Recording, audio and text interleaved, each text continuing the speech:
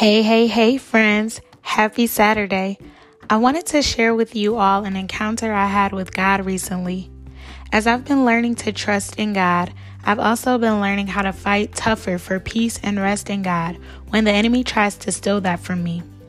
One morning, I decided to fight with all my might, and as I was in prayer, I simply heard God say to me, "I love you." When I tell you I was so overwhelmed with God's love in that moment that I just sat in my car and cried. It's something about experiencing God's presence that just feels overwhelmingly good. In that moment, all I could say back was, "I love you too, God." This came at a time where I wasn't feeling God. A day or so prior, I simply told God that I wanted to feel His love, and suddenly He did that for me, an experience I won't ever forget. Not having peace and rest physically is one thing in itself, but to not have it spiritually is another thing of its own.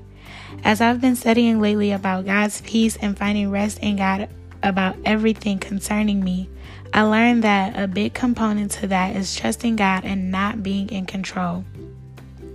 Things that I, of course, already know, but sometimes it takes experiencing it in real life for the lesson to really kick in.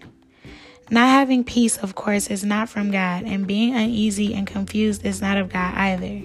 One thing I've been reminded of lately, along with everything else, is that the enemy has a job to try to steal, kill, and destroy God's children. I can either choose to fight the enemy with the authority God has already given me, or I can choose to wallow in despair. I'm realizing that in this day and time, I don't have much time to wallow. So it's down to the conscious decision of me choosing to fight with the weapons I have and the power that I have. I made a few adjustments and instantly I experienced peace and rest in Christ Jesus. I know a lot of this is me rambling about what I've experienced and learned, but I really sense God saying that this is not the season for wallowing. This is the season for fighting. This is the season for standing up and being courageous against the enemy. If the enemy doesn't fight fair, why should God's children fight fair and subtle? We have to remember who we are and whose we are.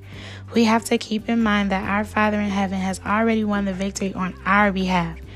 We are already overcomers through Him. So my prayer today is that we do the necessary to experience the fullness of God. I pray that peace and rest will continuously be ours in Jesus' name. I pray that we will use what Christ has given us when He sacrificed and gave His life for us. And I pray that we stay vigilant in the time and season that we are currently living in, and that in all ways God is glorified by our lives. With love, yours truly, Eb.